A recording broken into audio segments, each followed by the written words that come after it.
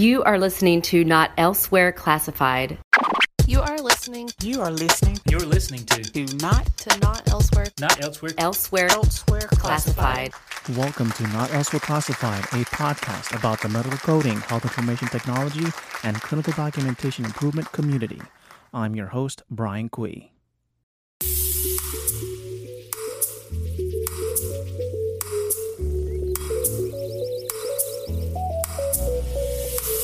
Hello, everybody. Welcome to episode number 15. I hope everybody enjoyed the Super Bowl last night. I sure did. And this is the reason why this episode is coming out late. So for our medical coding geeks that are Philadelphia fans, congratulations. Today we have a really long form podcast episode, so I'm going to make this introduction a bit short. But before I introduce our guest, I do want to let you guys know about our partners. First off, let's begin with RadRx. Recently, RadRx started to offer case studies. So if you're interested in working with interventional radiology or diagnostic radiology case studies, you can go to shop.radrx.com and use our promo code GEEK10 if you want to pay in full. By using our promo code, you get a 10% discount. Also, I want to let you guys know Project Resume is approaching their 500th client. So to celebrate, they will be offering a free service for their 500th client. So please make sure to go to projectresume.net. And when you place your order, please make sure to let them know that Medical Coding Geek referred you. Today on the podcast, we have Christina South. Christina's background is a bit unique. She came from a theater dance background, came into coding, and then transitioned to yoga. We talk about her transition through all of those phases. We discuss why our children should not be coders. We then wrap things up with why coders need yoga and meditation. So without further ado, here's my interview with Christina South. Enjoy.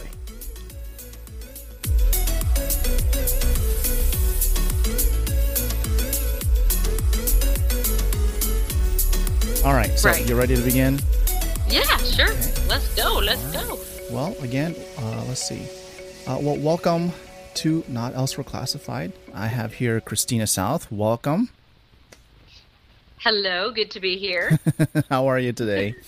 I'm great. You said you were hot. I am hot, unfortunately. Yes, I am. In terms of weather. Not in my appearance, no. Hot mess, no. Maybe. Hot mess, yes. Okay. Yes, that we could go with, but yeah. Oh, goodness. Yeah, our air conditioning went out. That's why Brian's messing with me, so. And I live in the South. I'm not up north where it's maybe a cool 80 degrees right now. Oh, no. Yeah, no, over here I think it tosses back and forth. It's very bipolar over here. It rains, then it gets real hot, then it rains, it gets really hot. And because of that mix, you get like mugginess in between. It really isn't a fun thing, especially when you're cold, you go outside, it's hot, and then it's muggy, and then you get, what happens to me, especially if it's really cold inside and I go right outside, it tends for me to get sick, especially with all of my allergies and stuff like that. That tends to happen with me. Oh, ditto. Yeah. I've been living off of Zyrtec this entire summer. Wow. Yes. Yeah. So it's just the South. If anybody's listening that lives in the South, we all know the humidity, the rain, the dry weather. It's bipolar everywhere, I think, here in the South. So. Right. Well, let me tell the audience of how we connected. Basically, I'm sure you're on our Facebook groups, Medical Coding Geeks.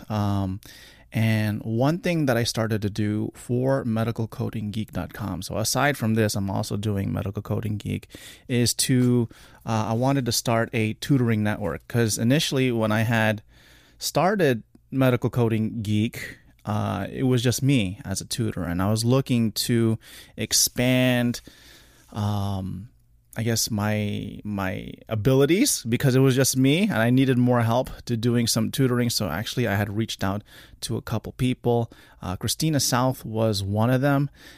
She had interviewed, and actually she's in it. So, to be part of the Tutor Network, and she'll talk about herself, about her coding background, and so much more aside from that. So we'll get to know more about her. But in terms of the Tutor Network, it's basically, I'm looking to create a network of tutors that are available for people who are preparing for their exam. And, Christina South came to me with a resume, and we had talked. And one thing that came out of the actual interview process was the fact that you did some yoga. You also came from a different background, which we'll talk about that in a second. And in that interview, I'm like, you know what? I think I should have you on the podcast, and these are just some of the weird things that I do is when, even just in conversation, if something spikes my interest that's not coding related, but you are a coder, then, by all means be part of the podcast. There were people, I've been interviewing people who do RVing. I've been interviewing people who do podcasting. I've been doing interviewing for a bunch of people that, they don't necessarily meet the expected criteria of what a medical coder should be, or a clinical documentation improvement specialist, or a HIT professional. And it's very surprising and very refreshing when you hear people from different backgrounds coming into a common place in this industry and then talking about it. That's something that this podcast is all about. Yeah, and I love it too, because I think that sometimes when people hear that we're medical coders, number one, and this may be something that you've come across too, Brian, no one knows what we do, right? Like, unless you're in the medical industry, a lot of people have no clue what we do. And the second thing is, just because we're coders doesn't mean we're boring. That's right. I think that's the point.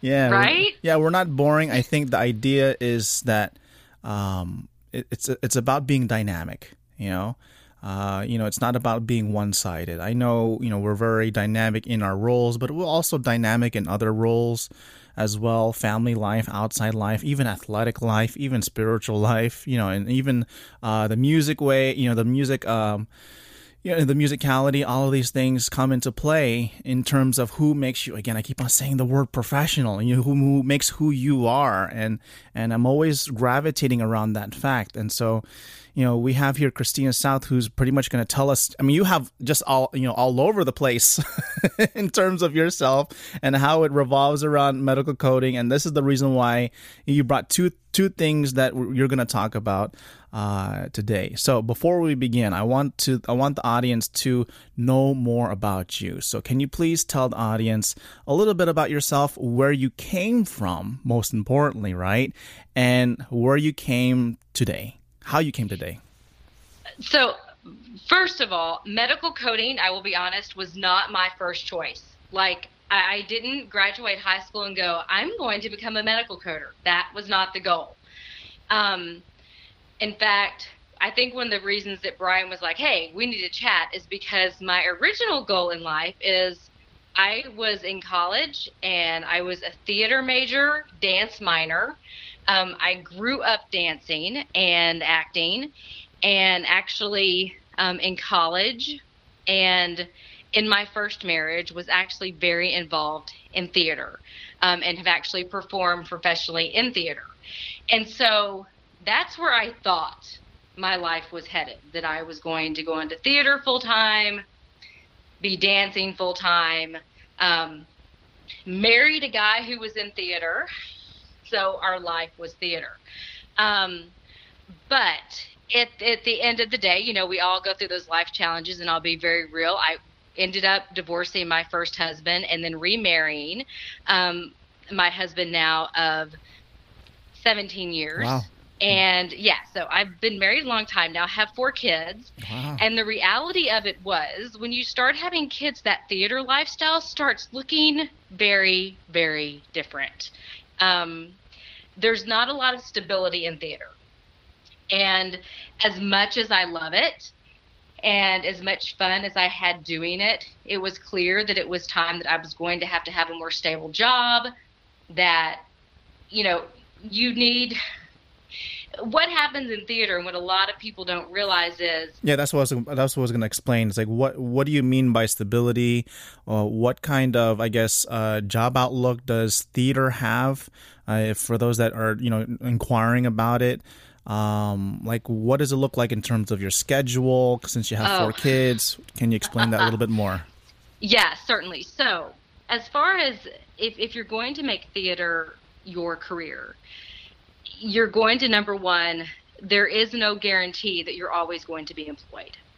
Most of my friends that I know that are still involved in theater to this day have outside jobs. So they work, whether it's one of my good friends is actually just to give you an example here, this isn't about coding, but he's actually a professor at one of our local colleges.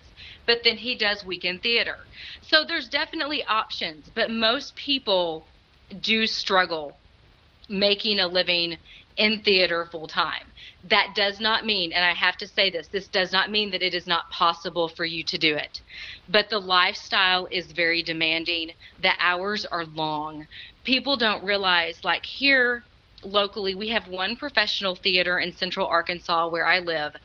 And it's the Arkansas Repertory Theater, and that is where I worked. Not only as a performer, but I also worked in the box office for a period of time as well. And the hours oftentimes the shows typically back now, I don't know if things have changed now, because this is back in the early 90s when I was doing this. Mm-hmm. But a typical schedule to just prepare for the show was only 3 weeks. Mm. So we're talking about putting an entire theatrical performance, 2 hours, 2.5 hours together in 3 weeks' time. Wow. So basically you're living it. We had 1 day off a week. That was Mondays typically. Mm-hmm. And then once the show was running, you worked during the day, or I usually worked during the day. And then we had performances at night, but we also had matinees. So there would be oftentimes doing 9 shows a week. Wow. And having to work. And trying to do that and be able to spend time with a family is very, very challenging. And no matter how much you love something, there comes a time where you have to go, is this a viable path for me to go down? How worn out and exhausted am I going to be, and how present am I going to be with my family? So I just kind of put the acting and theater to the side when I got pregnant with my first son. And when my husband and I got married, he already had a child who was he turned 2 the first year that we were married. So we already had a family, pretty much. My husband was a widower. His wife had died. And so he was raising a baby pretty much on his own. And so I had to have something that was more viable. And I happened to, one of my dearest friends, best friend from high school, actually went to elementary school with her, was working in the emergency room at a local hospital here. And they had a job opening. And at the time, I had been working for veterinarians while I was doing theater. So I had a little introduction to medicine on the animal side of things. And here again, you have to have flexible jobs, and they were willing to work with me. So you know what? You do what you got to do to pay bills. So working for veterinarians is what I had been doing. And my friend called me up one day and said, hey, we have a job opening in the ER doing what I'm doing. I'm a unit coordinator.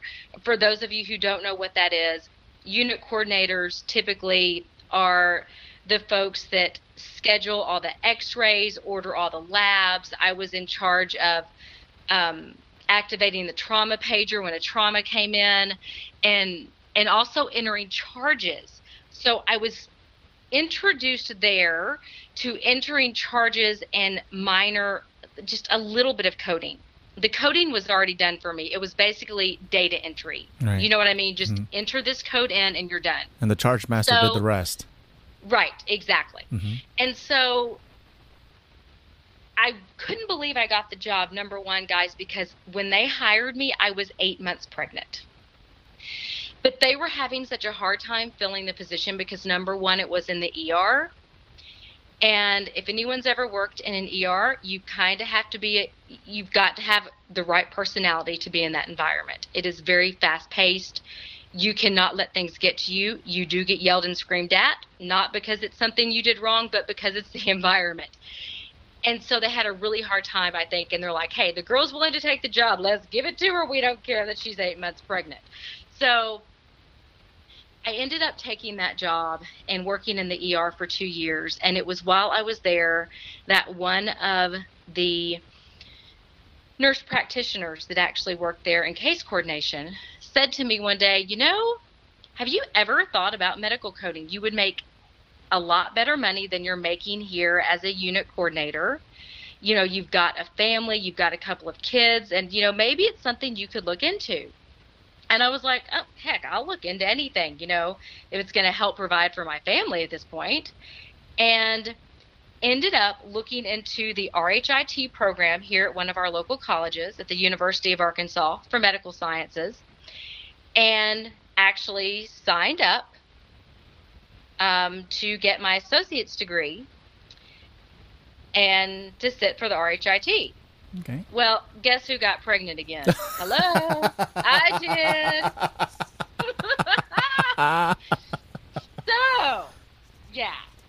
So I had been to school for a little over a year. I got pregnant. I had a year left to finish my RHIT, and my pregnancy was not fun. And it wasn't the worst pregnancy, but I was having migraines and those sorts of things that it was making it hard to go to school. I just didn't know if that day I was going to make it or not. So at the end of that semester, I dropped out. But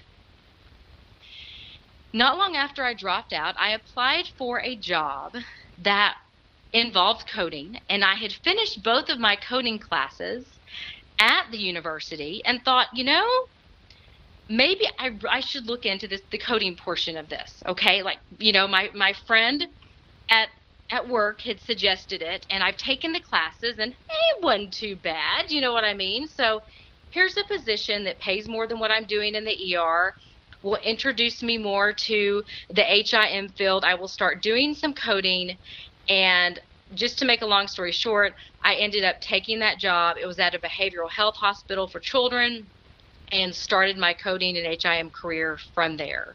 So I set for my CPCH at the time, which here's the deal. I didn't even understand the credentials that I was sitting for, right? Like, I didn't even know that I was sitting for the outpatient portion.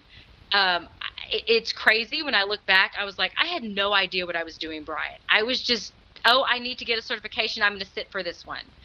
And so I passed the first time I took it, though, and that actually ended up opening the door, leading me to another hospital, and it was actually the same director at the hospital that I was currently working at left, went to another hospital, hired me there, better pay, and it was at that hospital that I learned rehabilitation coding. She left there again and told me about another coding position at the hospital that she was working for, and that I would have the possibility of working remote. Well, who doesn't want to work remote in the coding world, right? So it was like, okay, yeah, sure, I'll interview. If I get the job, it's meant to be. If I don't, I'll stay where I'm at. I'm happy here. Well, I ended up getting that coding position because I had rehab coding experience, and ended up working for that facility for 10 years as their rehab coding specialist. And it was there I finally set for my CCS and learned inpatient coding, and have been coding ever since. So I've been actually coding full time since 2002, which is forever ago. But I certainly, like I said, and I have to share something. I told this to my mother when I was a kid. I was a dancer when I was a kid, really into theater arts, that sort of stuff. And I looked at my mom as a kid and I said, I will never take a job working on a computer. Never. Never say never, though. Yeah. My mom, who is now passed, is just still probably looking down at me, wagging her finger at me, going, ha ha, told you so. Yeah. But yeah, I told her I would never do that. And here I am working on a computer all day. And yet I think the beauty of coding, and that a lot of people don't realize, is it seems like we have this really stale, boring job. And yes, there is some monotony to it. We have to admit that. But what job doesn't have some monotony to it? But what I think has kept me in coding isn't just the fact that I can stay home and work, but the fact that we are constantly challenged. There is never a dull day in the coding world, ever. We never know what chart we're going to get. We never know what we're going to learn. And you know, I left the safety of the hospital for a while and dove into contract coding for a couple of years. And now I'm back working for a hospital again, not as a contract coder, but in a more regular full-time position. And, you know, I've just found that really coding isn't boring. And I think that's the biggest thing I'd like to put out there for people. I know some people, you have the most boring job. Even my daughter has told me, you have the most boring job. Like, I couldn't do that. But I think people just don't realize how much thinking, how much analytical thinking is involved in our jobs on a daily basis. I mean, we have to be able to interpret data that most people would look at and think, how do you figure this out? Do you know what I mean? Mm-hmm. You know what I mean, Brian. Yes, of course. It's a very complex job to have. And it does take a person who has the ability to focus. And I'll be honest with you, I have ADHD and I can do this job. Anyone could do this job. Yeah. Wow. And I mean, and I'm not just, I'm actually diagnosed with ADHD. I have a child with ADHD. And the reality of it is, I actually think having this coding job has helped me with my ability to focus, because I have to focus so much on a daily basis. So it's actually helped me with that. So I want to throw that out there. I think people don't truly understand and grasp what we do on a daily basis. It isn't just looking at charts and turning a diagnosis into a medical code. There's a lot more to it than that. And it really does take a lot of deep understanding of medicine, of physiology, of biology, of anatomy, of, you know, just prescription medications. There's so much to coding, right, Brian? Of course. I mean, yeah. And so I certainly did not think that this was going to be a job that I would end up doing for how many years now? 15 plus at this point. Mm-hmm. And enjoying it, because you're always learning. There's such a learning curve with coding and there's so much growth, I think, for coding too. It's a position that I don't think is going away anytime soon. Right. Now, let me go back to what you said, is the idea of what I guess your appreciation for medical coding is because of the, not just, I think my point is that you made some good points about data analytics, the fact of reporting. For those that are listening that are new coders, I'm addressing it to you, it's more than just looking up codes in the book and just slapping it on somewhere in the computer. You have to appreciate, in order to appreciate medical coding or anything, to the fact that you're utilizing something that you're entering, you have to understand where, number one, the appreciation of where it's coming from. Okay.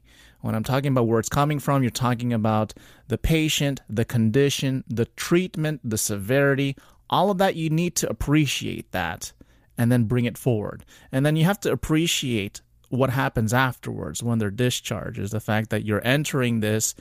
There is such, I guess, accountability on what you put into a patient's account these days, especially with the higher, the issues of denials from third-party payers. We have to make sure that that is important, because it's not just looking at the record. You see a diagnosis. Oh, I'm going to look in my book, fiddle through my book, and then just put the code in. There's so much, I guess it's so much responsibility and so much accountability. It's not the fact that I'm trying to scare you, but also, you mentioned the fact that it always keeps you on your toes. I mean, just recently, what happened? We have 2018 coding guidelines that just released, so you guys got to stay on top of that. There's a lot of regulations that you have to consider on staying on top of in order to maintain compliance. So there, for those that are, just coders themselves without any, I guess, degree per se, I would highly suggest getting associates, getting a bachelor's, because you'll get a full appreciation of what you're doing from a full spectrum, from the time, like I said, from the time that the patient comes into the hospital, from the time the patient leaves, and then you get a sense of also the revenue cycle management process, also the data management, what's now called information governance. All of that you get to appreciate, and I think, as you move yourself into the HIT role, you'll get a bigger, broader sense of that appreciation. So, medical coding is not just medical coding. If you broaden it a little bit more and appreciate it a little bit more, it makes you better, as again, my P word is professional. Right. And I want to add this too. I think a lot of coders forget about the statistics that are drawn from our medical coding as well. We forget that where do you think the CDC is getting the statistics for cancer rates in the United States? We do have cancer registry. I mean, there's all sorts of HIM roles that we could explore. But where are they getting this data, right? We have to look at that and realize that being accurate as a coder is so important, because it's not only affecting billing, but it's also affecting statistics as far as disease reporting in the United States. So there's a lot to think about. We have a very important role as coders. And it really is easy, I think, in the day-to-day to forget that, oh, I'm just a coder, when we really don't understand the impact that we as coders are having on the health industry and on the hospitals and the facilities that we're working for. So it is a huge responsibility to be a coder. This is definitely a job that we must be professional. We must have integrity. We must follow the ethical guidelines that are set forth by HEMA or the AAPC, depending upon who you're certified with, and your personal ethics, that to take this very seriously, and I don't want to take the fun out of it, but this is a serious job, because a lot of information is coming out of our jobs as coders. It's not just billing, even though sometimes I think we think that, right? We check that DRG or, and make sure, we've got all that correct. But at the end of the day, it's such a wide field. And I've actually applied to go back to school and sit for my RHIA at this point. Now that, I don't know when I'm going to start school. I've started the application process with Louisiana Tech. And so, guys, I want to encourage you. Getting into the HIM field also has not been easier. For those of you that have families and children and cannot travel to a university, there are amazing online programs that you can take now. So don't think that maybe, because you've got a busy schedule or you work full time, that you can't make this work. It might take me 8 years to get this degree, y'all. I'm not kidding. I'm not kidding. Do you plan to have any more children? No. Okay. Then that might lessen the time a little bit more. No. Oh my goodness. My oldest is 19 now, and my youngest is going to turn 12 in a few months. I am done. Okay, you're done. No more. Shop is closed. So yeah. So that's why. Even though my daughter this morning told me, "I want you to have another baby." Oh no. Oh no. She just wants a little brother or sister, mainly a little sister, because she's surrounded by boys. Yeah. But Yeah, so I've even applied. I don't know start date exactly when I want to do that, but the opportunities are certainly there. And this is a field that I've noticed there has been nothing but growth in the healthcare field. And so, if you're considering it, go for it. I'm going to tell you, if you were younger, if you were in your 20s and you were just now considering getting into HIM, I want to throw this out to you. Get that degree. Get that degree, right, Brian? Like, I would say don't put it off if you have the opportunity to not put it off, because you will have more opportunities. Not that I don't have an opportunity as just a coder or just having my CCS, but you will definitely have more doors open to you if you have your RHIA. And I would would you not recommend this at this point too, Brian, to get your RHIA and not your RHIT, because they're phasing that out? Yeah, correct? and there are things that are happening now, especially for those that have an RHIT with a bachelor's, so they can move up to they would qualify for that RHIA. I don't think, again, they're not phasing out the RHIT. They're just looking at beefing it a little bit more, probably to specialize it in different areas, including IT, including coding, including data analytics. So there's more specialization. But, for those that are looking for the RHIA, the real thinking is the fact that it's a more overview thought on healthcare. And when you're doing your RHIT, the curriculum is set for you to be in the trenches, to be the technical person to do that. But when you get an RHIA, then it broadens your horizons on trying to oversee that. I think I had a discussion in our previous podcast about that. So that's pretty much the general idea. Now, Christina, I have 2 questions for you. Okay. First question is, are you still doing theater in some form or way? Well, yes and no. So, I have done some acting. It's been a bit. I was part of. I helped film a short for a friend. For those of you who don't know what that means, a short is basically a 5 to 10 minute film. Okay, so we're talking about it's complete. It's just a short, and this is where I have fun, but I'm a sci-fi and horror junkie. So yes, so because of that, the short that I was in was a horror short, and we actually entered it into a contest with Chiller, and my daughter starred in it, and she got to kill my husband and I in the short. So anyway. So we're those weird parents that watch lots of sci-fi, and actually they are actually working on turning that short into a full-length production, and my daughter will probably be starring in that, and I may be, if I audition, I don't know, I'll have to wait and see, but I may be starring in that. But my husband and I, on the other side of things, we are actually writing we are working on a script for a movie right now. Nice. For the production company that did the short, and they're friends of ours, and it's also in the horror genre. Okay. So it seems weird because I know we're going to talk about something that would not go with horror at That's all. Okay. Here in just a minute. That's all right. That's why I said you're all over the place. That's okay. But, I mean, and here's the thing. I think that I love sci-fi and horror so much because as a kid I was a scaredy cat.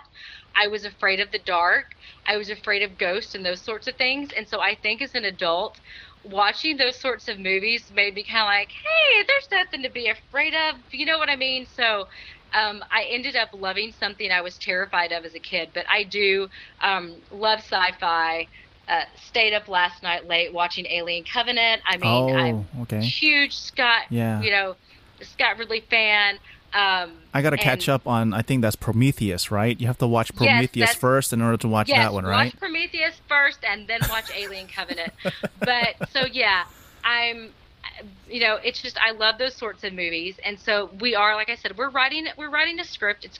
We're not even halfway done, but hopefully maybe next year that will be put into production with the friends of mine that own a production company here and are doing the other movie and that did the short. So I do still, try to stay involved in those things as much as I can. Obviously, my full-time job comes first, and then there's yoga. So, well, before we get to yoga, my second question is: you have 4 children, correct? You said that. I have 4 children. Yes. Okay. Now, you said one of them is 19, but I guess regardless, if any of them at some point come to a certain age where they need to choose a career, what direction would you give them? Theater or medical coding? Well, I have all of my children. I have told them to do what they want to do, not what I'm doing. Of course. So yes. So I have an oldest child. Just to give you an example, I have an oldest child that is probably going to go into hospitality and the food industry. Okay, that's pretty much increasing as far as I've heard. It's been increasing by leaps and bounds with that. And also for those that are listening, I listened to a report where, compared to the manufacturing and also healthcare, the hospitality management actually has been staying relatively the same. Nothing has changed in it. It's just the fact it's increasing in terms of growth. Mm-hmm. Mm-hmm. Yeah. So I have this. None of my children are interested in coding, and that's okay. But I have told all of my kids. My second oldest child will actually graduate from high school this year. He actually wants to be a band director and teacher. So, he plays multiple instruments. He's a trumpet player. He can play most of the brass instruments. I used to play trumpet. And so I have this kid who wants to go into teaching, possibly become a band director. That's where he is headed. And then my 2 younger ones, who knows with them? They're 13 and 11. So one of them, he will never go into coding. I can promise you that right now. Okay. He's a gamer. His dream is to become actually a game designer. And then my daughter, very much, she's starting band this year with a saxophone, and she very much would love to do more acting. So she may be my kid that does theater and those sorts of things because she's already done some acting and is really, really crazy good at it. So I have just told my kids, though, that if they ever feel stuck in a career, that coding is always there. I've told them that. I have. But with my kids, I definitely would encourage them to do what they want to do and not do what their parents are doing per se, because it's their lives and they need to do what makes them happy. So, but I have said a couple of times, like, if that doesn't work out, there's always coding. So, I'm definitely one of those. But yeah, I don't think it's going to happen with any of my kids. Right. It's not looking that way anyway. No, I think we're in an age now where, because of technology, we have the ability to become very creative. And the fact that because of our creativity and the content that we provide, it can be shared with anybody. So, I think, we're now at a point where I'm actually pushing my children. I have 3 kids, and I'm trying to push their creativity more than their intelligence, and I think what happens is when you foster your creativity, it will exude in your intelligence. It'll open doors to that way you connect with more people that will improve your intelligence. And then again, making yourself so much better. So, at least with my kids. Agree. Yeah. So with my kids, I'm not going to say, well, you can do coding, but then, I'm actually, trying to create a more creative outlet for them and say, look, you can do, one of them likes to bake. Go ahead, do baking. Can you see, how much is in that an area? My son likes to, he likes to do, I don't know, for him, he likes to do a lot of, gaming, yes, but then I think for some reason there's a like a negotiation type of deal, type of scenario thing that he does. So he could be something else, like in terms of business or even a lawyer. And the other one, I think my youngest one will be the actor. So she loves the type of acting, she watches all the shows, she mimics all the people, she has certain quirks, she's very dynamic, and those are the things that you want to foster in your kids. And yes, if push comes to shove, then, thank God we have the knowledge of what we know in terms of medical coding and say, hey, look, if it doesn't work out, we're here to help you out. We've done this, and you can always come back to medical coding. There's always a solid foundation in that. Exactly. And I think it's beautiful that you said that you do with your children, let them express their creativity, because I think too, a lot of times it's through the experimenting that we find out what we like to do and what we love. And our kids oftentimes, I've known people who have ended up in careers they didn't really even get to choose because it was a family business. And when it comes down to the end of the day, you've got to be happy. And so, yes, the coding is definitely there. But even as you have said, those of us who do coding, we don't just code. Like, that's not, I know very few medical coders who don't have other interests in their life. We don't come home and just read coding books all day. And sorry, that's my cat Merlin. He had to come in and say hello.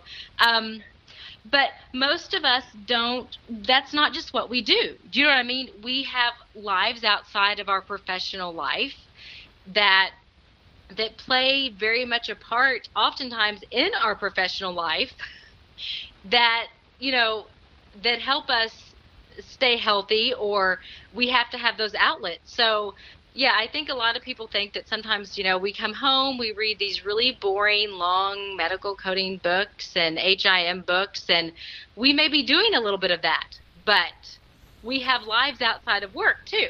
Right. And speaking of outside lives, outside of coding, you also, as you mentioned, do yoga. So, I mean, just for myself, I've dabbled in it. I mean, I can tell you that it is very difficult in the beginning. There's always a sense of, trying to create a practice and making sure that you're consistent. And I've done it. I don't think I really done it per se. I think I got introduced with what's that program, P90X with Tony Horton, and in the program on every Thursday or every fourth day of the week there is what's called Yoga X, and he spends like at least 90 minutes going into it. And the first time I did it, I had to turn it off because I couldn't do it. I mean, it was just, to me, I appreciated the slowness factor, the gradual movement, the appreciation of that. But man, your body's not ready for that. And I think, they always say, well, it's about the journey. So I think you could elaborate on that. But, as far as my taste, I like it. It's just a matter of getting back into it. Perhaps maybe you can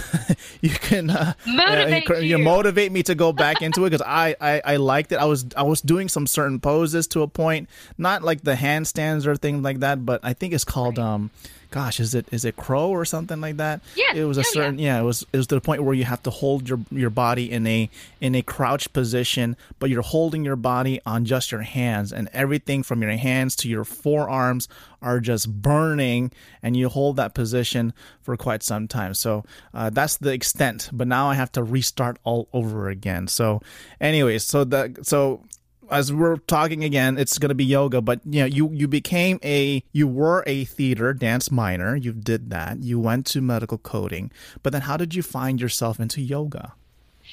Well, I was actually introduced to yoga during my dance classes while I was, and by the way, I didn't finish that degree in theater. Let me just say that, because I had babies. Anyway, so everything comes back to babies. So I actually was introduced to yoga while I was taking a modern dance class in college. And we used yoga as a way to warm up before we actually started our dance practice. So I fell in love with it then, and would practice yoga off and on throughout the years, but it really was after I had my daughter in 2005 that I really began a regular practice. And part of that came out of, I had begun to develop some chronic pain issues from, guess what, sitting at a desk all day. Imagine that, okay? So it's pretty common, if we coders start getting honest, that because we sit all day, we are more prone to develop things like carpal tunnel syndrome, sciatica, low back issues, shoulder issues, neck issues. And so part of that journey back into doing yoga for me was I was hurting. And because I had done dance for so many years and actually in college had taught some dance classes, it felt very natural for me once I started to go ahead and get certified and teach yoga. I had missed teaching dance and was not involved in theater anymore and thought, you know what, I'm in pain. I love yoga. Why not get certified to teach this? And then I'll also know how to fix myself, so to speak. So I went through yoga certification, and I was the student that took the longest. Okay. There were 3 of us in my yoga teacher training class. Mm-hmm. They were done 6 months before this girl was done. Wow. I was suddenly terrified to teach, mm-hmm. and I'm not joking. Wow. I was terrified. Teaching yoga or just teaching yoga or just teaching in general? Just to teach yoga. I was terrified. But you said you had taught theater or some. But I had taught dance before, and I couldn't understand why I was so terrified of teaching yoga. Mm-hmm. And I think the thing that hit me is because yoga is unlike other workout programs. Because yoga, this is what I like to say about yoga. Yoga to me is a holistic health and wellness system that integrates your mind, body, and spirit. And because of that, I felt like there was much more responsibility when I was teaching yoga than teaching dance. Because when you're teaching dance, you're teaching the moves and you're teaching people to use their emotions. There's a lot of acting in dance, okay? There's the technical side of it, and then there's the creative side of it. If you've ever watched any dance at all, there is a lot of technical stuff, just like there's a lot of technical things to learn in coding. It's just different technical things. And it became easy for me to see that, well, I could teach the technical side of this. But I also began to realize with yoga, I also had this great responsibility to not hurt anyone when I was teaching. And so this is why I think for a lot of people, and I think you talking about, you kind of struggling doing some of the postures in the P90X program, the reality is a lot of people struggle with doing the postures because we sit at desk all day, or we've been doing nothing but running and lifting weights and not really working on our flexibility. So it is difficult, and I think this is something a lot of yoga teachers will say, well, everybody can do yoga, and that is correct and true. But you have to find the right kind of yoga for your body. It is so important. And the first yoga class that I taught, I had a person with MS there. I had a person with low back issues there. And I had a person there with rheumatoid arthritis. And I had several people who had knee issues. And this was my first class. And my brain went, oh my God, how do I teach these people? So I was literally baptized by Yoga Fire, my first class that I ever taught. And even though I had a practice myself that I had been doing for a while before I went through training, and then even went through training for a year before I was certified, it just became very important to me that when it comes to yoga, is that yoga is for everybody, but it really is, as I said before, key that each person find that yoga teacher that is perfect for them. There's not a one-size-fits-all yoga practice. And you do kind of have to search and find what's going to work for people.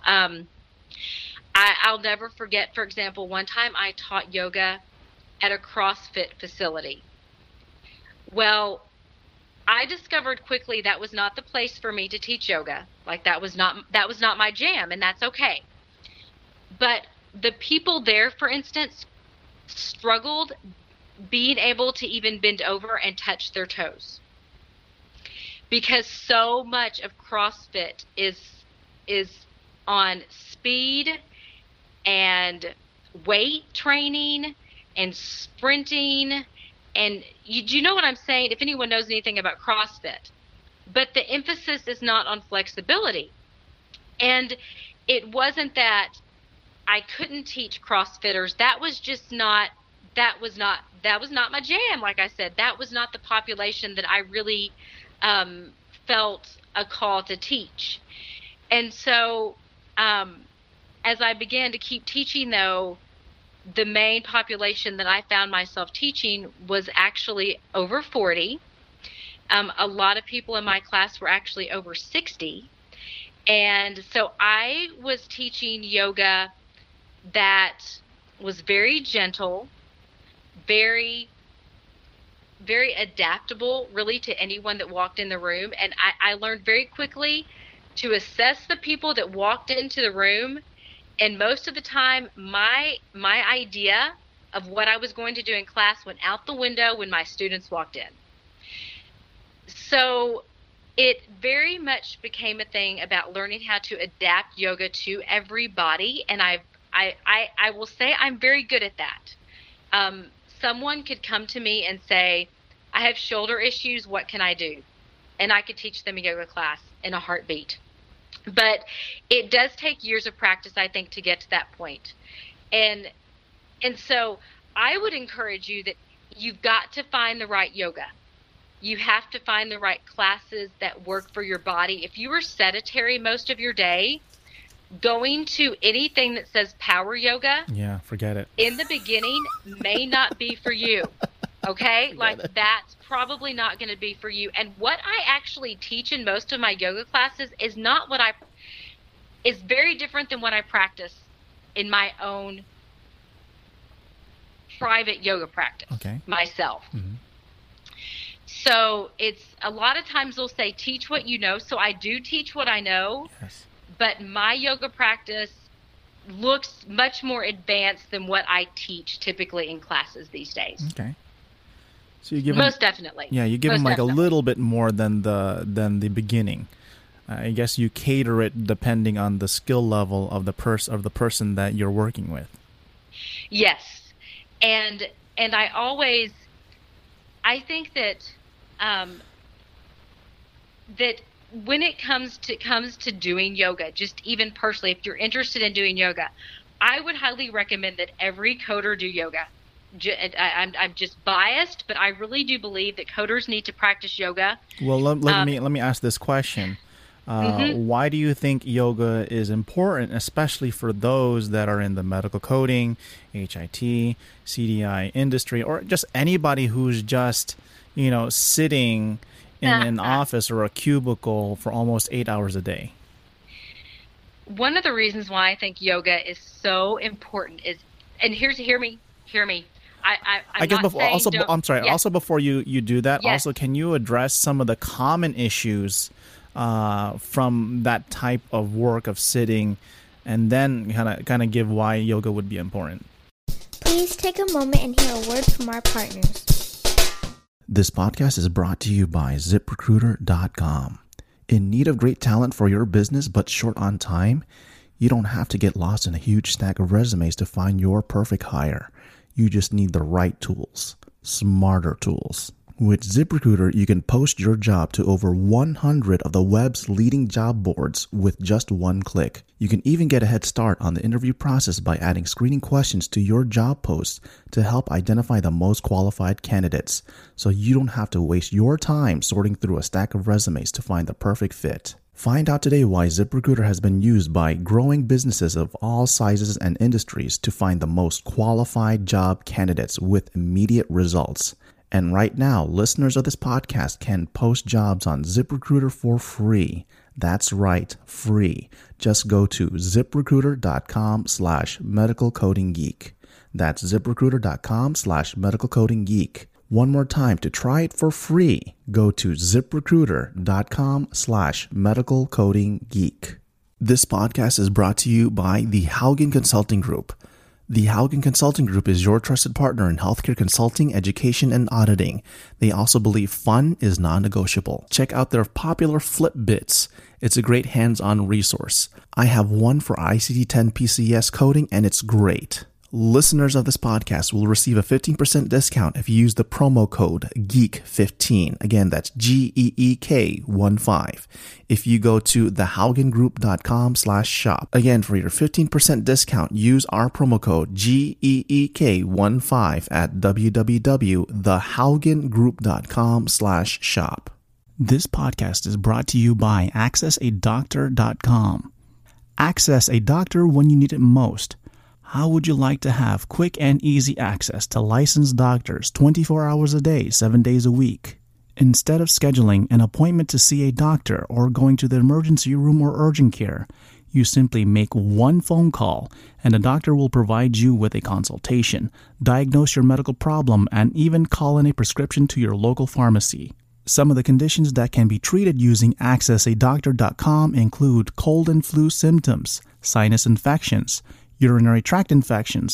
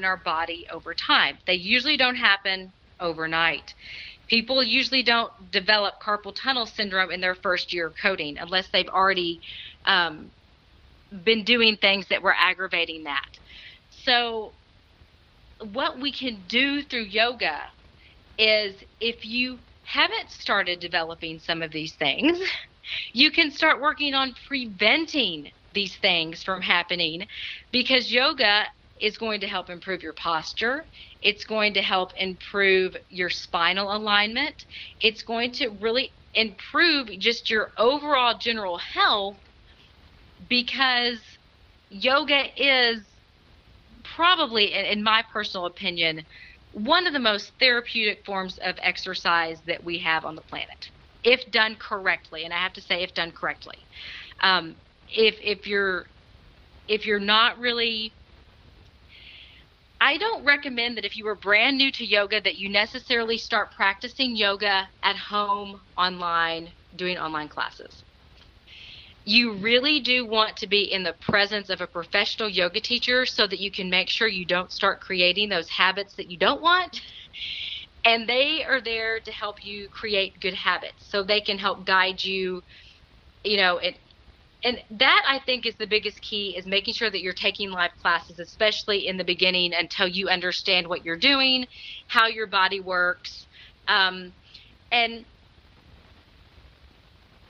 the key thing here again, and I'm going to say this, is you have to find a teacher that you resonate with and that is willing to work with you and where you are physically. So sometimes you have to shop around a little bit. You may have to visit a few studios. You may have to visit a few teachers. Talk to the teachers before class. Go up to them. Say, listen, I've done a little bit of yoga, really not done a lot of yoga, and I sit all day. I hurt here. If you have any chronic illnesses like diabetes or hypertension or heart disease, or you've had a total knee replacement or hip replacement, let your yoga teacher know. We want to know these things because that way we can keep you safe in class. Right. It forms the individual practice. Yes. And even in a group setting, if I know that there's someone in the room that has hypertension, I will often say things like, or if they've had a total knee replacement, for instance, and we're doing a pose that really is not going to be beneficial for someone who's had a total knee or total hip replacement, I will usually say, okay, if any of you here, because I never want to call anyone out unless I'm in a very personal environment and people don't care, which I've taught many classes where nobody, like, I've had 5 people in my class. They all know each other. They all know each other's ailments and everything and injuries, and they don't care if I call them out. But usually in a group class where I have a lot of people, what I will do is I will just invite people and say, listen, if you have knee issues or have had hip replacements, etc., I'll just throw out a few things like that. I want you to move into this pose this way. And then I'll say exactly, modification. And then the rest of you, depending upon your ability, you can move into the pose this way. So I give lots of modifications during my classes, not overwhelming everyone, but just letting people know that you don't have to take the full posture and to really honor your body. That's the number one thing with yoga. If it hurts in yoga, you don't do it. The no pain, no gain philosophy is out the door when you go to a yoga class. So it's a very different environment when it comes to, it's not about pushing yourself to the brink of throwing up, right? That's not what we're doing with yoga. So when we talk about those imbalances, though, again, like I said, you're going to want to talk to your yoga teacher. And I would highly recommend that. And I'm not digging P90X, okay? No, right. Okay? Okay. Just hear me on this. Oh, no, right. That's why I'm telling you my story, so you can tell me otherwise. There are a lot of people who teach yoga that don't know yoga. Right. So I'm going to get on my soapbox here for just a minute. Sure.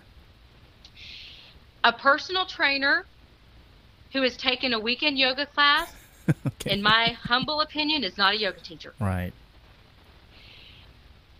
In order to truly, truly be able to teach yoga, you need to have taken a yoga teacher training specific to that. That doesn't mean a personal trainer can't be a yoga teacher too. But there are a lot of programs out there that are just go for the weekend and you are a yoga teacher. And I would just, don't be afraid to ask people's credentials. I am an experienced registered yoga teacher, and I'm registered with Yoga Alliance. And what that means is I have met a certain criteria with Yoga Alliance as a teacher, and I've also taught over 1,000 hours of yoga. Wow, nice. So because of that, if you can go to Yoga Alliance's website, or I would also recommend that you go to the International Yoga Therapist Association. We'll put that in the show notes. Okay. Huh? We'll yes, put we'll put that, and I'll give you a link to that too. Okay, great. If you have a chronic illness, a specific condition, I actually, and I am not part of this association because I'm not a yoga therapist, but my yoga teacher that I went through training with is a yoga therapist. Well, that's another question then. What is the difference between a certified yoga instructor versus a yoga therapist? Well, because the reason why I asked that is because when you were talking, you were mentioning things like, you know, you have different types of patients with different types of, you know, issues, and it sounded like to me like most yoga instructors would have to assess their patients just the same way from a clinical perspective, is that you're looking at the patient, you're getting, you know, you're obtaining a history, you're doing some type of, verbal, assessment, and you're trying to figure out what the patient's going on. And like you said, that'll determine their best practice. So I thought that being a yoga instructor also included that, but then you had mentioned something different as being a therapist. So what would be that difference?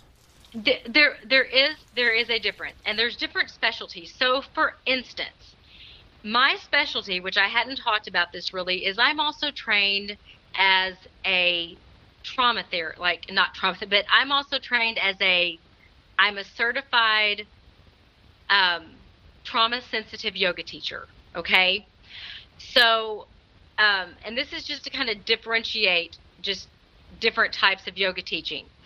So, at this point in my life, I'm not really teaching a lot of group classes. I'm mainly teaching volunteer classes, working with women who have been through trauma.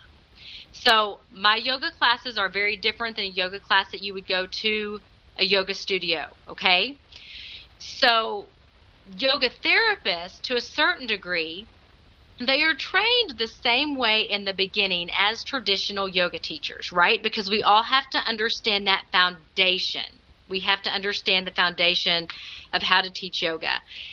And Yoga Alliance has those foundational teachings. But there are teachers that decide to go above and beyond those teachings and get into yoga therapy, where you are taught how to work with specialized populations. So you would learn how to work with patients who have Parkinson's or MS specifically. They go in very deeply into that, into structural, injuries and those sorts of things. And there's been controversy in yoga teachers calling themselves yoga therapists and within Yoga Alliance. And so it's interesting. But I would recommend, and this is just my personal recommendation, that if you do have a chronic illness such as MS, not that someone who isn't calling themselves a yoga therapist, not that that person could not help you, because they very well could help you if they're qualified and they've worked with those people before in the past and they have that experience to know. But I do recommend that if you do have a specific condition that may be more complex, that you do look for a teacher that's listed on the international, the Yoga Therapy Association page. And I know John Kepner, who is actually over that organization. He actually lives here in Arkansas. And he is an amazing yogi. And when I say amazing, I don't say he's amazing because he can get into amazing yoga postures, but he's amazing, and his organization is amazing because of the depth of study that they have and the work that they have done to differentiate yoga therapy from a yoga power class. Okay, and so I think it is very important that's why I say yoga is for everyone, but not every yoga class is for everyone. Not every style of yoga is for everyone. This is where we have to find what is going to work for our bodies and work for, our chronic conditions that we have. A 20-something-year-old who is perfectly healthy can probably walk into any yoga class and be okay. But someone who has Parkinson's or who's had a history of a stroke or has MS or rheumatoid arthritis, they are definitely, or even hypertension and diabetes and those sorts of things, you are definitely going to want to look for a qualified yoga teacher and be able to ask questions before you take a class, because when it comes down to it, it is about you first and your needs first, not what the teacher wants out of that class.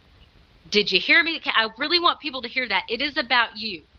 It's not about what that teacher wants.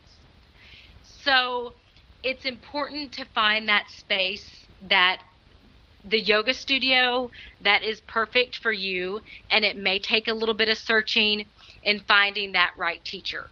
And I mean, like for me, my yoga practice, like I said, what I do would probably kill most of my students. Oh gosh. It doesn't parallel what the needs are for the client, right? So no. You know. It's my yoga practice, I actually practice what is called Buti yoga. It's Buti. And you anybody who wants to Google it, you may look at it and go, "Oh my gosh, Christina is crazy." But it's a yoga fusion style, and this is what I practice at home, but I don't teach this. And it has dance to it, which obviously I'm a former dancer, which is one of the reasons why I'm drawn to it, but it has elements of tribal dance, it has elements of plyometrics, it has elements, and then of course it has yoga in it. And it's a very high intensity yoga class. That's what I do at home. But I don't teach it. Because when I teach, that's not what my students need that I'm teaching. I'm teaching a group of women who have been traumatized from domestic abuse, who are getting over often drug addictions themselves. So I'm not teaching that to them. That's not going to work for them. So oftentimes what we practice at home, and I've talked to lots of yoga teachers who are like, "Oh yeah, my yoga practice at home does not look the same as what I teach." And it's because we've tailored our practice to what we need. And then when I go and teach a class, my class is about the people in front of me, not myself. And trust me, there are times where I want to throw in some stuff, and I'm like, "No, don't do it. They don't need this. This is not about you." And it's because it is easy. It's easy to get into that space of this is about me as a teacher. And so you've got to search. You've got to find that teacher that's going to honor where you are physically, mentally, and spiritually. And I know we've kind of gone over here a little bit, our hour, but I also want to throw in the other key element, which you probably would get to anyway. Well, hold on. Let me. I actually have a question first. Actually a parallel. I do have a parallel with what you just mentioned, is the fact of trying to find an instructor who is qualified, those personal trainers who, did those 2-day sessions or, those type of things. There's such a parallel in terms of also finding, an institution that would teach you medical coding. Yes. So you got to be very careful with that. You mentioned the 2-day ones. Amen. I've heard things like, I've had one client say, "Well, you know what? I got my, I'm about to take my CPC exam."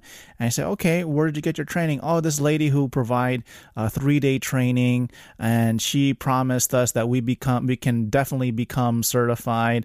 And I'm like, "Oh my goodness!" And she says, "Yeah, she does this. She sets it up at $1,000 for the weekend, and she does this all over the place, and those things are big red flags." And you have to be, at least from a consumer standpoint, from a coder or a potential coder, even also as a yoga instructor, anything that has to deal with obtaining certification, you have to do your due diligence and your research in making sure that, if it's like a 2-dayer or a 3-dayer and they're promising, big things, then perhaps it may be something that's not for you. And yes, and I would agree. That is definitely so true with coding. Coding is one of those things that even after you go through school, you're going to constantly be learning. And I know Brian will agree with me. There are so many new medications that are coming out on the market these days. I have to look up medications all the time because I'm like, well, what is this? And so with anything, you've just got to be careful. I have found personally, and I don't know if you will agree with this, but if you can find a coding program at a local university, especially if it's attached to one of your local medical schools, those are great places for you to learn coding, because typically you're going to be learning from people who have their RHIAs or their RHITs themselves.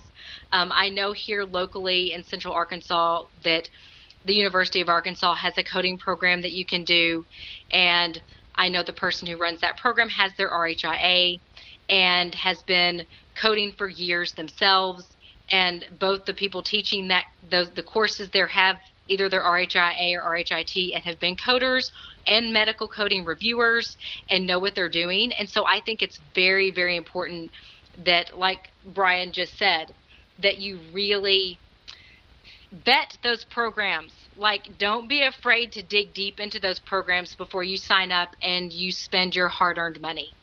Because, number one, as someone who is a medical coder myself, I want you to be successful as a medical coder.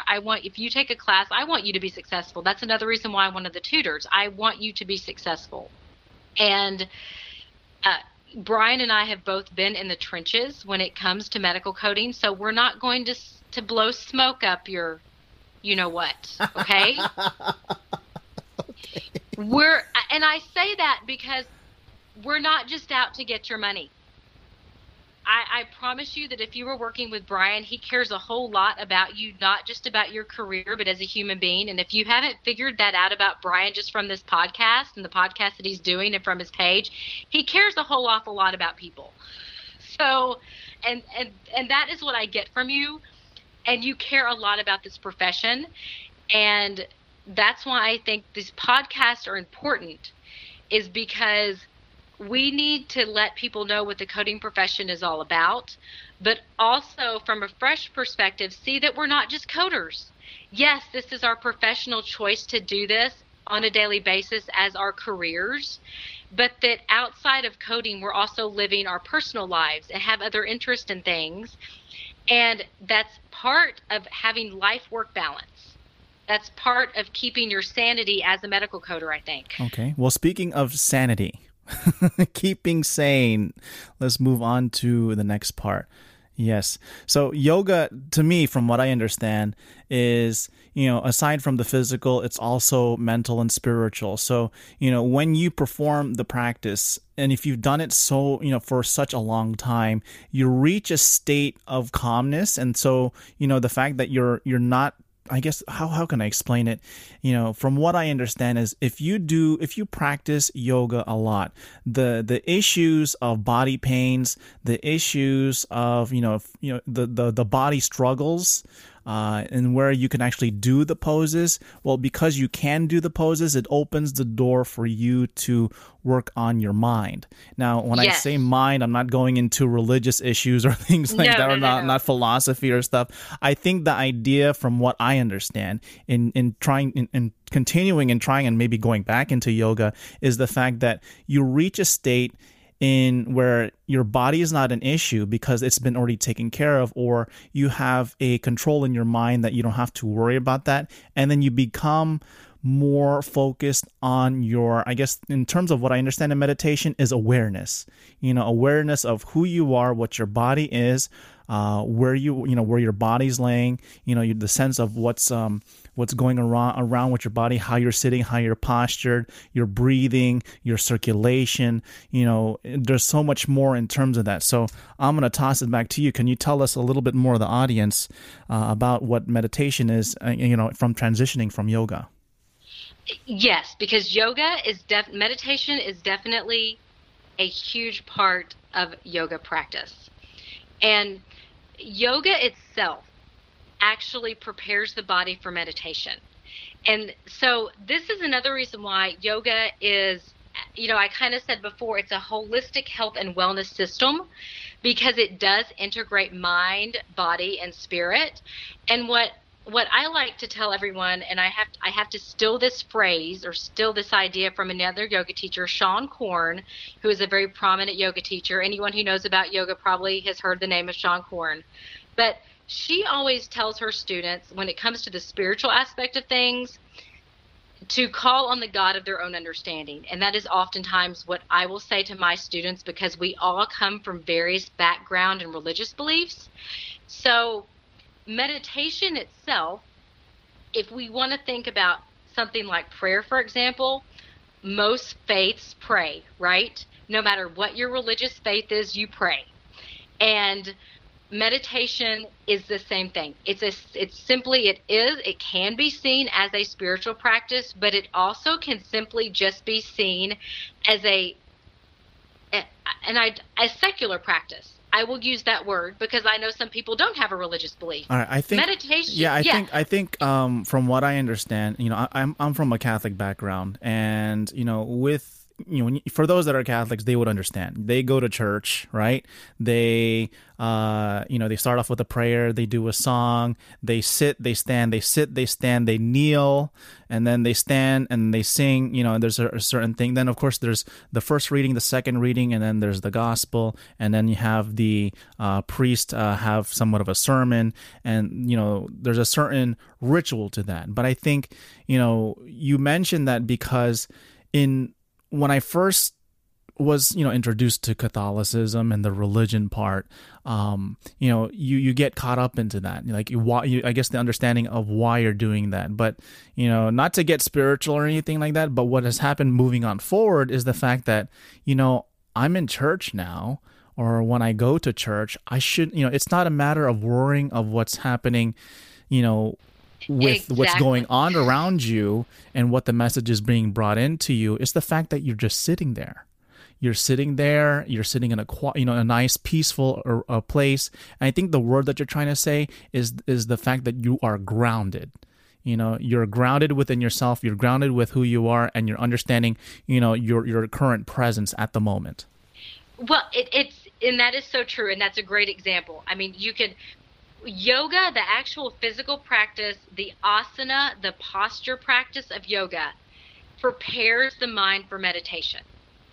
And so I want to give you a great quote about meditation. And I love this quote. It's from one of my favorite directors, David Lynch, who actually has a foundation that is dedicated to teaching meditation. He teaches transcendental meditation, which is not what I teach, but I love this quote just to sum up what meditation is. So meditation is a time to relax the mind and a deep dive within ourselves.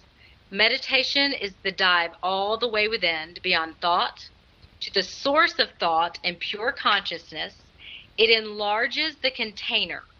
So you're the container, right? So it enlarges the container every time you transcend. When you come out refreshed, filled with energy and enthusiasm for life. So meditation really is about relaxing your mind. And oh my goodness, how much more of that do we need in society, right? And so when we think about yoga as the whole practice, meditation and breath work are they are part of that. And honestly, if you try to take out those two practices, you're just exercising. Yes. That's the truth. When it comes to yoga, if you try to remove breath work and meditation from the practice, you are now just working out. The word that I usually hear, and the reason why I brought up meditation for this podcast is because meditation is brought up by a lot of the top performers out there in any industry. And you hear people, for example, let's say, like Tim Ferriss, another person, Tony Robbins, Jim Carrey is a huge meditator. Right? And so, they perform meditation, and, we'll get into a little bit how you can start with it. It's not like, from I guess what people are listening to is like, well, when I think meditation, I'm thinking of the Tibetan monk who's up there in the Himalayas and sitting there, the wind is blowing and they're just sitting there no matter what, and they just are absent-minded and just, doing nothing. But when you think about it, and when you actually do it, at least for 10 minutes, I could recommend a good little app that can get you started in moving forward into yoga. But it's the idea of the fact, again, as awareness, as being grounded. Also, I think the key word, and I've heard it floated around a lot, is mindfulness. Yes. Yeah. And I think that the thing with meditation is, I think people think it's going to be hard, and meditation really isn't as hard as you think it is. One of the things with meditation is that you really are trying to quiet your mind, but you're not necessarily trying to stop your thinking. And this is where a lot of people think that we're trying to do, that we're going to be able to just dissolve all of our thoughts and we're never going to have a thought pop up at all during our meditation practice. That's not necessarily reality, especially when you first start meditating. And, I know for me personally, when I go through really difficult times, that is really when I struggle with my meditation practice the most, with the thinking coming up for me. But I would just say that even just starting with 5 minutes and then moving into those 10 minutes, I actually have a 30-day meditation series that I did that I ought to give you the link to. That's kind of an introduction to starting your meditation practice. It's on my yoga website. And what you do is you just start. It's that simple. I tell everybody when it comes to meditation, if you are a medical coder, if you could learn the skill of meditation, when you get a chart that's really hard and you're struggling, you can take a moment, close your eyes, tune into your breath, meditate for just a couple of minutes, and come back with a fresh perspective and be able to look at that case and have an easier time coding. So this is a very practical practice that medical coders need to learn in order to help them even throughout the course of their day, because meditation does help refresh your mind. It's like you give your mind a little nap for a little bit. And one of the easiest ways that I've learned meditation is actually through, and I know I never say her name right. She is a Buddhist monk. I love her work, and it's Pema Chodron. And one of the things that she teaches is that when those thoughts come into your mind while you're meditating, you just simply think to yourself thinking. You literally think to yourself, like you say the word in your mind, thinking, and let it go. Thinking, let it go. And you just let it go. And I think the bigger thing is that when we think of meditation, we think sometimes that the only way we can meditate is to sit in that comfortable position, straighten our back. But yoga itself can be a form of moving meditation, and so can going for a walk. If you go for a walk, and as you're outside, you just stop and you notice a flower, and you notice the flower. And for just a moment, you take that focus off of what's going on in your head, and you just focus on that flower, and you allow yourself to take in the beauty of that flower, or that bird, or the grass, or the sky, or that wind blowing on your skin. If you can take those moments and just allow yourself to take them in, experience them in that moment, oftentimes you will notice that you aren't thinking anymore. You're focused on something else outside of yourself that's allowing you to relax your mind a little bit, and that's also meditation. Right. A little bit about how I got into meditation was actually, I listened to a podcast called The Tim Ferriss Show. Actually, he has a book called The 4-Hour Workweek. That's how I got introduced to that. And so 4-Hour Work Week, he has also 4-Hour Body. I'll always refer back to Tim Ferriss because I think truly because of him, this podcast was started. But what happened is that he had I think he was either talking to this, either it was Sam Harris. Okay, he has a podcast. He has a mindfulness podcast. But I think somewhere down the line, either it was him or Sam Harris who got me introduced to Ann Puddicombe. Okay, Ann Puddicombe is actually, he's the owner of what's called Headspace, and you can check that out too, alongside with other things, and on top of Christina South's resources as well. But he's also in his story was that he had a regular life, and then he dropped everything. I don't know what he was doing before, but he stopped everything and he actually became a monk. He went over and decided to be, I believe it's a Tibetan monk or either a Buddhist monk. And then he was done. And then after that, he comes back and then he starts teaching meditation in such a way.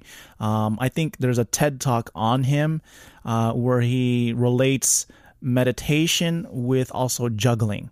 And he has a series, and his Headspace, there's a lot of videos in regards to that, plus also the videos we'll also share with Christina South.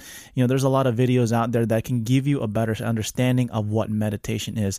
And once you get an idea of what it is, then you can appreciate it. Just like, we had a previous episode with Dr. Lim Hoko. He talks about the clinical truth.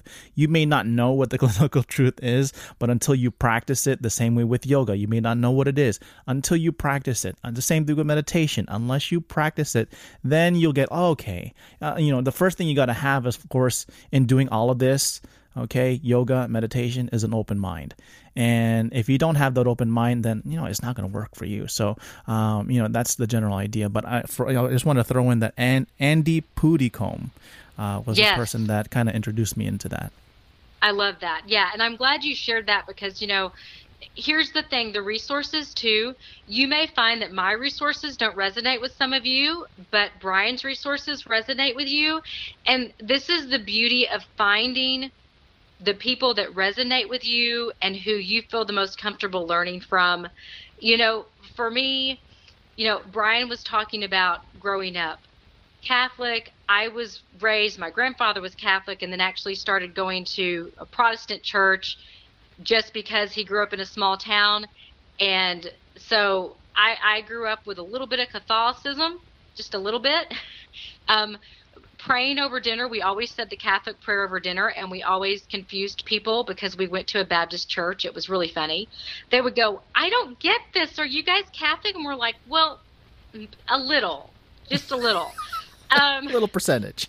We've got a little percentage. And, And I grew up with priests coming into my home because my grandfather had a lot of friends, who were priests, and I have a family member who's a priest and a family member who's a Baptist minister. So I always joke, I'm covered either way, okay?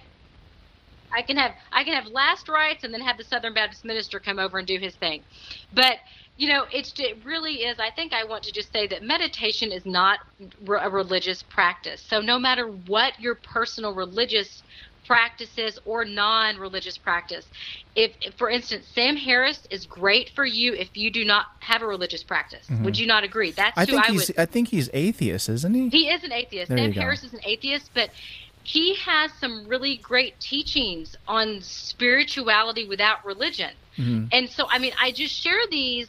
I like to share these sorts of because I listen to Sam Harris's stuff too, Brian. Yeah. Because he has a podcast, yeah. Yes. It's about being open-minded, because just because someone doesn't have the exact same views that you have about things or spirituality, you never know what you might learn. And meditation is definitely one of those practices that can be very spiritual. If you are a very spiritual person and you want to include some of your spiritual practices in your meditation practice, then yes, please do that. But if you are more leaning towards a secular sort of belief, meditation can literally just be that time for you to clear your head. You don't have to bring any spirituality into it. And so I think that's why meditation is such a universal practice, is because it can be practiced by anyone. We don't have to, have ascribed to a certain belief system in order to practice meditation. And there are if you look online, the studies of the benefits of meditation in helping even reduce hypertension and anxiety and stress levels. They are out there. Look them up. Meditation can work wonders. Even if you don't even want to practice yoga and you just want to practice meditation, actually, that's a good question. I was thinking, do you necessarily need yoga to meditation, or you can just go straight to meditation? No. Honestly, if someone were to actually ask me what would be more beneficial for you to, if someone were to say, would it be more beneficial for me to practice meditation or yoga? I'm going to actually tell you, in the long term, I'm going to actually say meditation. And the reason why I say that is, meditation gets you in your body, and obviously meditation isn't necessarily going to cure your shoulder pain, but as far as your mental health goes, it's so important, and meditation is going to help so much with that. It's just, so I would almost say that if the whole yoga thing, if doing yoga postures like freaks you out a little bit, start with meditation. You don't even have to do a yoga posture. Just start with meditation, and maybe after doing some of that meditation, it may lead you into wanting to practice some yoga, or even wanting to practice any movement. I'll tell everybody this. Yoga is for everybody, but not everybody loves yoga. At least find that movement that you love, whether it's walking, whether it's running, whether it's tennis, playing basketball, whatever it is, swimming. At least find something that you can do multiple times a week to move your body, because any movement is going to make your body healthier, whether it's yoga or swimming. And so find that thing that you are motivated enough that you want to get up and do to move your body, because that's going to improve your overall health, especially if you sit all day. I'm partial to yoga, obviously, but it's not the end all be all. Right. I think also Yeah. it's a matter of therapy. So Yes. so would shopping therapy would be included in that type of practice? I would say no. Okay? There's some people who are shopaholics that say, well, I'm going to go to the mall and do my shopping therapy. I would highly recommend, for if you are a shopaholic, that you start meditating instead of shopping. Oh, okay. Yeah. That's a whole nother series that I could go into. Yeah, but yeah, meditation, I would put meditation actually over a yoga practice, because just the side effects for your mental health are so important. And so, yeah, I'll leave it at that. Yeah, that sounds like a good segment. I mean, we'll probably do another one on burnout, how to identify it, how to deal with it. And of course, just to get it short, of course, is, you have to look into some form of way of getting your mind off the things. And of course, meditation, yoga could be one of those options. Well, whew, Christina, that's a lot of information. It's a lot. Information overload. No, Sorry, it's y'all. okay. You're coders. You can handle it. It's okay. In the interim, I was standing up, doing some side stretches, doing some triangle poses, all of those things. So you got my body moving. Well, Christina, thank you very much for being on this episode, providing this wealth of knowledge and new type of thinking knowledge, especially for those that don't understand, that are new to this, or perhaps, like something that is totally off their radar. This is something that's probably new to them, and I do appreciate you for being on this episode. So I do have two final questions for you, Christina, is what does the future hold for Christina South? A lot more coding and a lot more yoga, most definitely. And I think the future holds for me right now the possibility of getting my RHIA. Like I said, I have applied into that. But other than that, I think the future is wide open for me. I'm one of those people that I don't do well doing that 5-year plan thing. So for those of you out there who think you have to have your 5 and 10-year plan, I want to let you off the freaking hook. Okay? I'm letting you off the hook. And I think some of that comes from the mindfulness teachings and things that I have been taught over the years, is that, yes, I do believe in planning, but when it comes to certain things, I think we can make our 5-year plans, but we often are going to be derailed by life a lot of times. And so, like I said, for me, it's a lot more coding, a lot more yoga, and possibly getting my RHIA. Oh, that sounds like a good combination. Yeah. So that's where I'm at as far as what the future holds, because I don't know. You know what I mean? And I said it'll take me 8 years to get my RHIA, and I'm not kidding. And the reason why I say that is I'm not a slow learner, but I am one of those people that doesn't like to rush things anymore. I used to want things very quickly. Mm-hmm. I wanted things to happen very quickly. Right, and naturally, and organically. Right. And now I am to that point where I want things to happen more naturally and organically, instead of going, I am going to have this done by this date. that stresses me out. I'm the type of person that sort of thing stresses me out, because if I don't meet that deadline, I feel like a failure. Yeah. Right? I think it derails you, you know? Yes, and it can derail me. And that's just my personality type. We all have different personality types. Some people thrive on having to have that deadline, and I don't necessarily thrive on that per se. So what the future holds, we shall see what the future holds, is what I'll say. Awesome. And my last question, Christina, is you've provided, again, a wealth of knowledge, a wealth of content here. What final words do you have to share with our audience? My final words, I think, would be, when it comes to medical coding, if you have a passion for it, go for it, okay? Because that's what this podcast is about, right? So I want to bring it back to that. And for those of you, I want to leave more of a message, I think, to some of the newer folks, I think, out there. You have a lot of new coders, especially in your medical or your Coding Geeks Facebook group. A lot of newbies in there. And I want to just tell you this.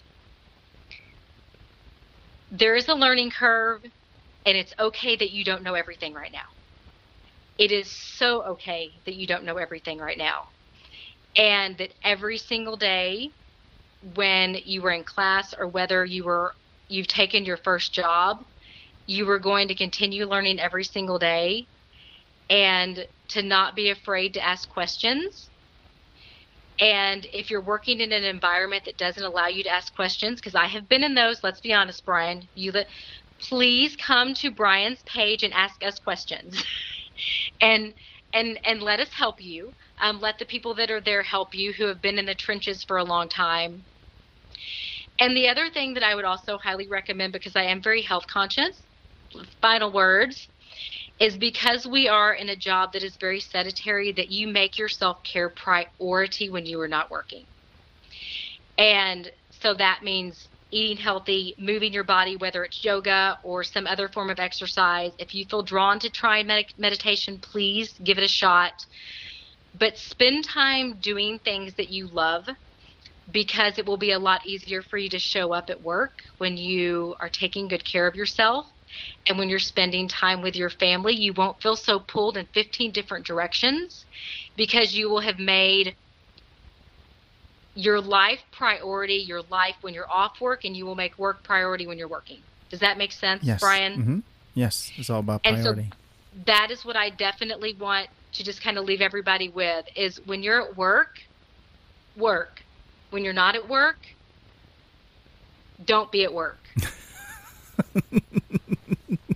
Be very present with your family. Be very present in your life.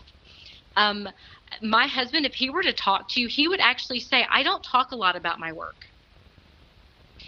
And it's not that I don't care about it or love what I do. I do very much. I love coding. But I don't talk a lot about work, except for how was your day, and then we're done with work. And my husband is the same way. We are done. We aren't talking about work anymore. And that doesn't mean I may not read an article from AHIMA during my off time, right? Of course, I'm doing those things. But really, I think the key, what I've learned from yoga is this thing, is that when we're at work, be at work, and when we're doing those other things, be very present in those other things, and it will improve your work. But really, I think the key, what I've learned from yoga is this thing, is that when we're at work, be at work, and when we're doing those other things, be very present in those other things, and it will improve your work, and it will improve your time off work. So that's where I want to leave it. So there you have it, Christina South. Thank you for being part of the podcast. Remember, she's one of our tutors as part of our tutoring network. So if you're interested in receiving tutoring for your coding exam, please make sure to check out medicalcodinggeek.com/tutor network. You can find Christina South on her website, christinasouth.com. You can also check her out on Facebook by looking up Medical Coding Mentor. You can also check her out on Instagram at Christina B. South.